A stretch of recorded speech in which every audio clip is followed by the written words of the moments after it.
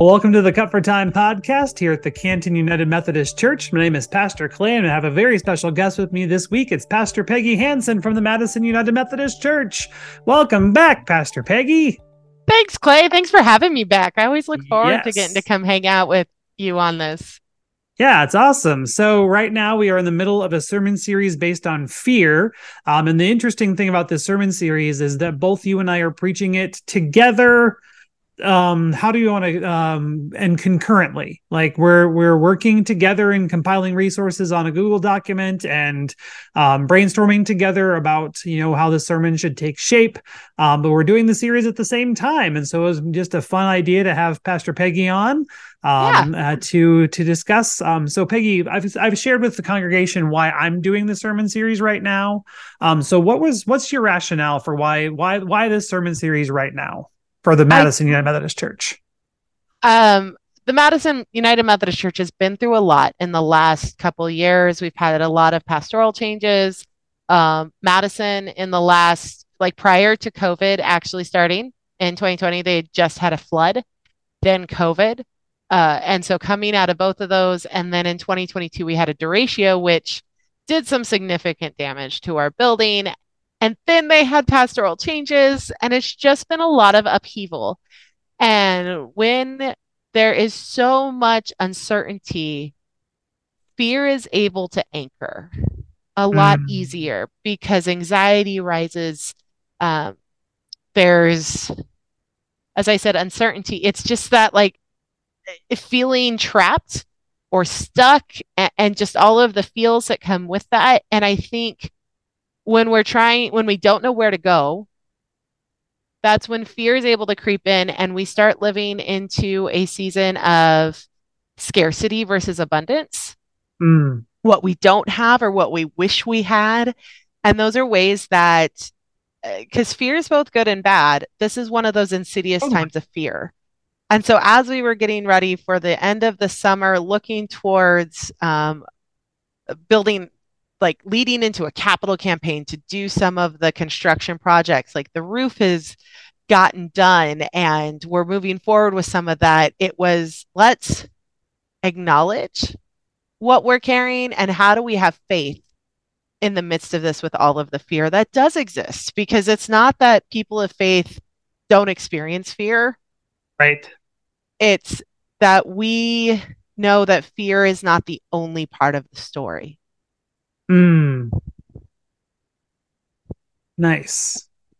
I like that. Thanks for sharing. So the last couple of weeks, we've dealt with the fear of just kind of general fear and anxiety and just the power that fear has over us, the fear of other people and the fear of loneliness and isolation and disappointment and all of that internal struggle where we'd rather go I don't know if you ever had this encounter with your parents, but it's for me, it was, Mom, I want you to be angry with me. Don't tell me you're disappointed. I can't handle your disappointment today. I need you to be mad at me. Because the disappointment, and you and I happen to also be recovering people pleasers. And I say in recovery because it's like AA. Totally. We're in that and learning how to have healthy boundaries, and that fear of disappointing someone else, and recognizing we are always going to disappoint someone else. There's just, but at what cost? Right. And that's why I appreciate that level of, what both Hamilton talks about and as we've talked about and explored of how do we change some of those perceptions? I really appreciated your intro to this sermon because the perception of introvertness equals intelligence, because the ones that always seem to be lifted up and were viewed as smarter were always the ones that were more quiet and reserved or demure. And definitely. That was never me. Right. Yeah, same. Yeah, I was thinking about that. One of the things I ended up cutting this week was just kind of some of the rationale but behind how I came to that conclusion. And like really, throughout this entire sermon series, I've mentioned one of my professors in college, Dr. Kimlin Bender, of just being this very, very intelligent person of whom I was deathly afraid of in college. And he still is the most intelligent person that I know. And he was an introvert and like an extreme introvert. And so like that's kind of how I forged that connection of just like introversion and intelligence. And I want to be seen as intelligent. So obviously I have to be an introvert. And then no, just no. It's not how my brain is wired. I don't, that's not how I get energy, And so, which is why we do sermon series together, right? Yes. Because we're both extrovert, we're external processors. We like to, and someone once asked me what I viewed hell look like. Stay with me. And for me, it was complete darkness and not knowing if there was any other person or being in that space, and I could not move and I could not hear. Like it was totally sensory deprivation. And to me, that was the worst because in it, I'm left with my own thoughts. When I have to go introvert time, it's very focused in my thoughts. When I'm still in an extrovert space, it's still very scattered. And so in that moment, I was still in extrovert space. And to think about that and that sensory deprivation, and that meant like also feeling cut off from God. I was like, oh, that is on my top list of being afraid. Is I have no desire to go into a sensory deprivation tank. Because for me, that's not going to be healing. It might be long run, but the initial thought of even trying it, I feel the heart rate. I feel the palm sweat, like that anxiety. And I'm like, great, that works for others. Right. I'd rather sit around with a cup of coffee with some friends, and that's going to restore my body a lot faster. Same. Yeah. Yeah, and I get like that triggers back to like the amygdala part of the conversation from the first week of the series of like your brain has that sense where you're just like, oh, my body needs to panic because this is not safe. That would not be safe for you, Peggy. Right. Yeah, no. Right. And people are like, I love taking long walks by myself and like hikes. And I'm like, I love God's creation. I love to look at it. Please don't put me in it by myself. I took a walk this morning and thank God I had a book on tape. Because I could then have the characters with me. That's how extroverted I am. Oh, and so there's that level of introversion that is a fear for me. And so loneliness in that true isolation space is... Yeah. I feel that in my very, very core. Yeah, definitely. And I mean, and I think that like, the good news from the sermon and the good news from the gospel is that we're never truly alone. We're never cut off like that, even though life can make us feel that way, like the circumstances of life. So like, I mean, this is back to school for us here in Canton. I don't know when's back to school for you in Madison. We start school next week. Okay. So next Tuesday. So we're doing our backpack blessing on Sunday. That's like the one part difference in our sermon. Nice. Yeah. So like, I mean, that was where I focused most of my attention, but like, I mean, I very subtly at the end of the sermon mentioned, like losing your spouse to death. Like there are different ways we can come into that feeling of loneliness. And like, it doesn't have to be, just new school or figuring out life by yourself all over again. It can be, at any point in time in our lives. And it can be when everything feels like on the surface, it's fine, but yet we can end up feeling this isolated and this cut off. And, what do we do with those types of feelings? And how do we, how does our faith navigate, or how does our faith help us navigate, those realities? Right. And that's why I'm so thankful that I have faith. Because there have been times of those depths of isolation, of grief, of like identity changing. Like, I've lost both of my parents, my biological parents and my stepdad. So like I am an orphan. that changes your identity and what that means in family systems. Sure. It can be the grief, the loss of a pet, or the loss of a friend, like something, and it could even be like as silly and microscopic as it seems in the big picture, losing your favorite writing utensil Oh yeah. because there's something of the familiarity with it, and it's enough that you're like, this is just throwing off my whole day. It's like walking around with your pebble in your shoe that you just can't quite get out, and it's Right. uncomfortable. And and it's those moments that we're like, okay, I know God is with me. That's easy to know, but how Right. do I feel it? And it's, Definitely.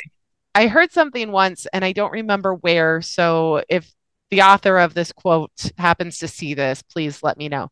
Um, it was in regards to Jesus calling, when Jesus calls Peter out on the water Mm. and to walk on the water, and Peter comes out and he's looking at Jesus, but the wind blows and the waves start to rise and Peter sinks. And Jesus says, "You have little faith." And so often we think of that in a way of like punitively, like, come on, why didn't you Mhm. have enough faith? Right. Versus, dude, you had little faith. Like in the size and the amount, like faith like a mustard seed, that's not huge.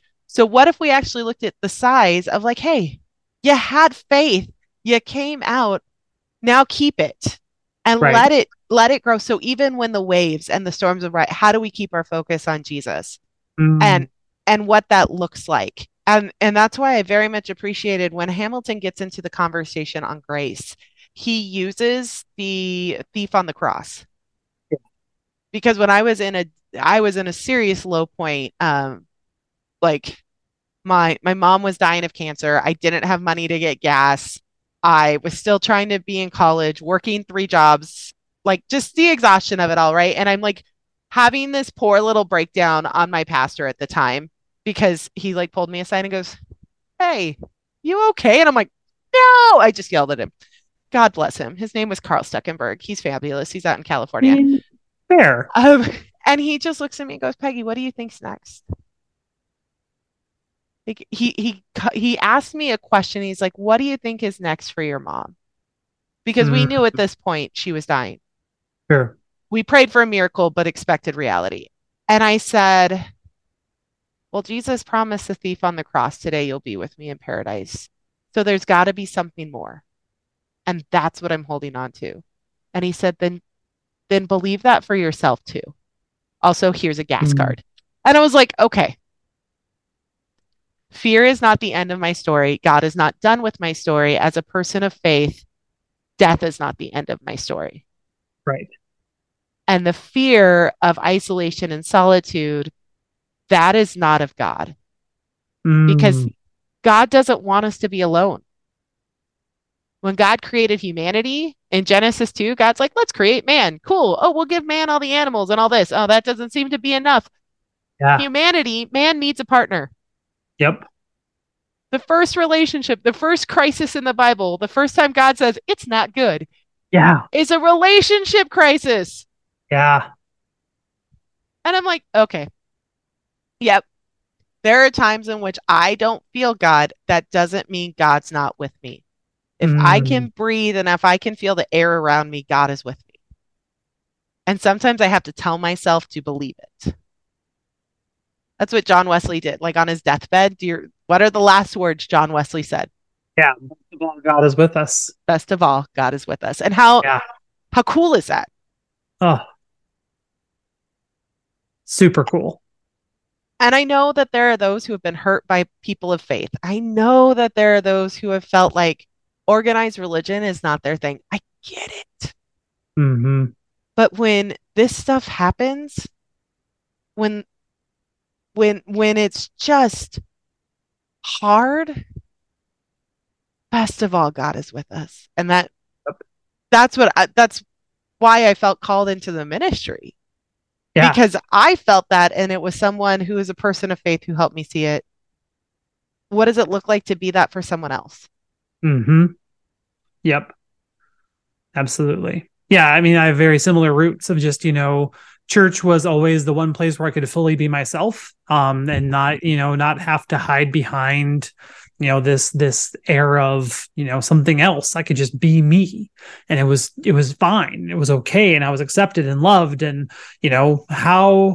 and now the opportunity to stand before people and proclaim that to them as a pastor, and to live that as a pastor, and to hopefully embody that to the best of my abilities as a pastor is just, it's an honor. It's one of the honors of ministry. To be that presence.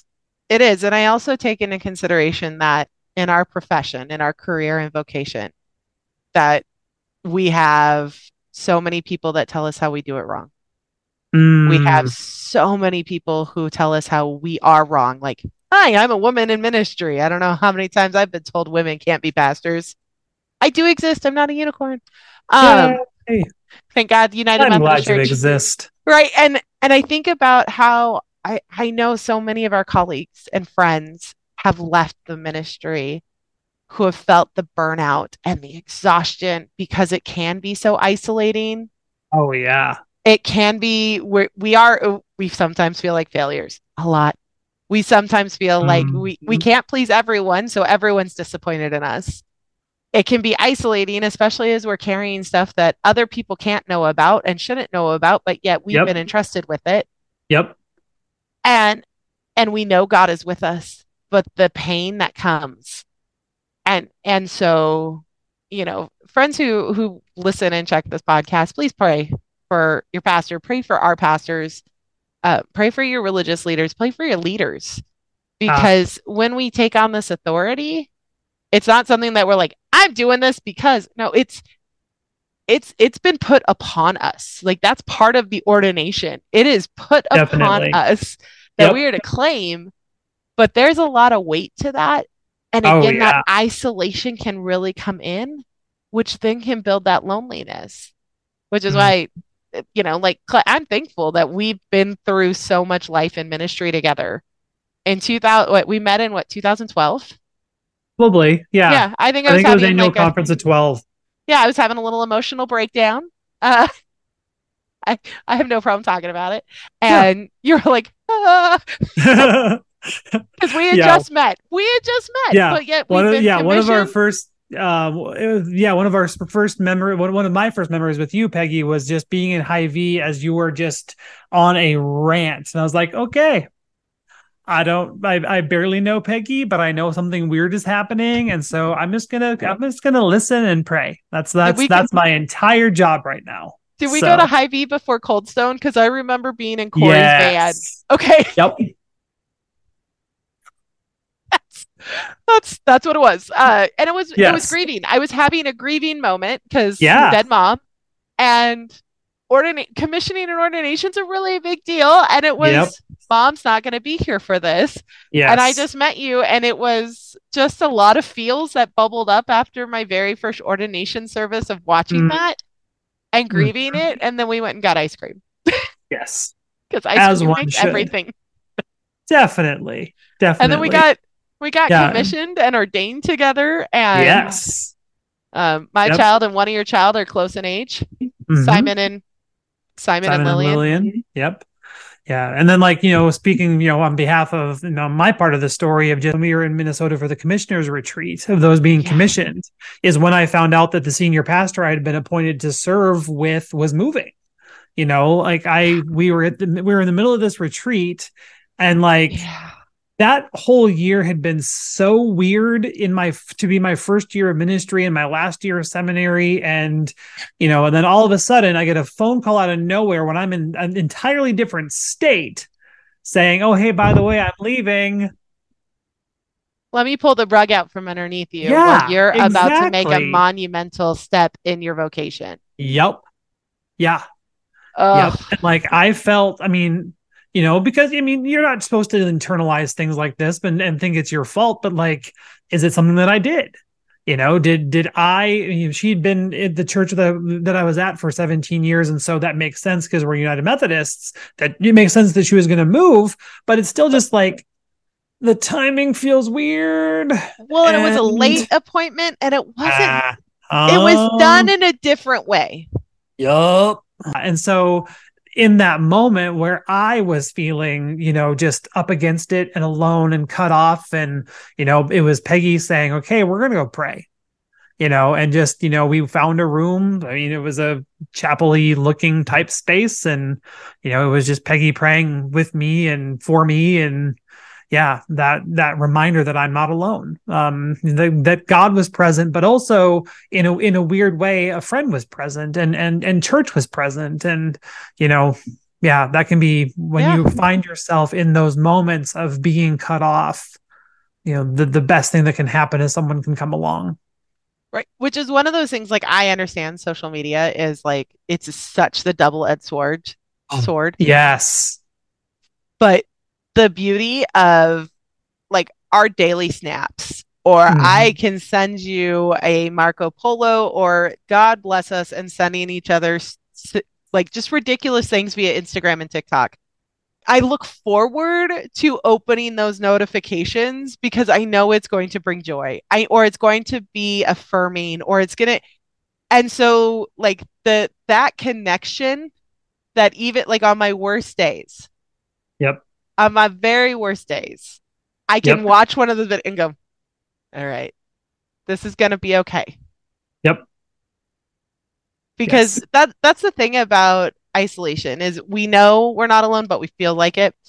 That when God prompts us, because we know this, God's with us, right? And when we're feeling it, excellent. So when God prompts us to say, hey, you haven't talked to so-and-so recently, or you haven't go this way on this route, do this. We have to be open to that, because we could be that presence that is so needed for someone in that we may not even know. Absolutely. And I think that's so important as we acknowledge the fear, also acknowledge the conviction that comes because we know best of all, God is with us. Yeah. How do you want to wrap this up? Usually we do a little bit of a preview of the next week. What is next? Week is the fear of failure. It's Moses. Fear. Yeah. Yep. The fear of failure, like the fear of missing out, the fear of not being enough, the fear of all that is happening in the world. Right. It's gonna be a really uplifting Sunday. Definitely. But that's the thing. Like, these are really hard topics, but again, we have good news. Yes. Yep. Absolutely. Humanity's flawed. God's not. Yes, definitely. Yep. And like, that's why like the scripture focus being on Moses, and Moses being called and commissioned through the burning bush, and, God showing up and saying, hey, I've beheld the suffering of my people. You're going to go to Pharaoh and you're going to say, knock it off. Like, the God says that's enough. And Moses is like, there's no way I'm doing that. Right. Because that fear of failing is so high. You're failing your entire people if you fail. Exactly. And he wasn't an elegant speaker. No. And in addition to that, I imagine the weight that the slaves were feeling of how they felt so abandoned and forgotten about, and that, well, dystopian society, because this is not what God wanted for them. Yes. And that this is coming into the hope of what the promised land. Now, does it take a while to get there? Is it instantaneous? No, because again, humans are flawed. God's not. Yep. But there's still more to come. Yep. Definitely. It'll be fun. I'm looking forward to it. Yeah, me too. Me too. That's going to be a fun one to put together. Thanks for joining us on this week's episode of the Cut for Time podcast. Again, I've been Pastor Clay, along with Pastor Peggy from the Madison United Methodist Church. Just be sure to join us in person or online here in Canton for church on Sunday at 10 o'clock, either in person at the sanctuary or on Facebook Live, and then with a replay on demand on YouTube later. But just invite you to be a part of that here as we think more about fear and God's presence in the midst of our fears. Thanks for listening to our Cut for Time conversation. Join us for worship in person or on Facebook Live Sundays at 10 o'clock Central Time. And now go in peace and serve the Lord.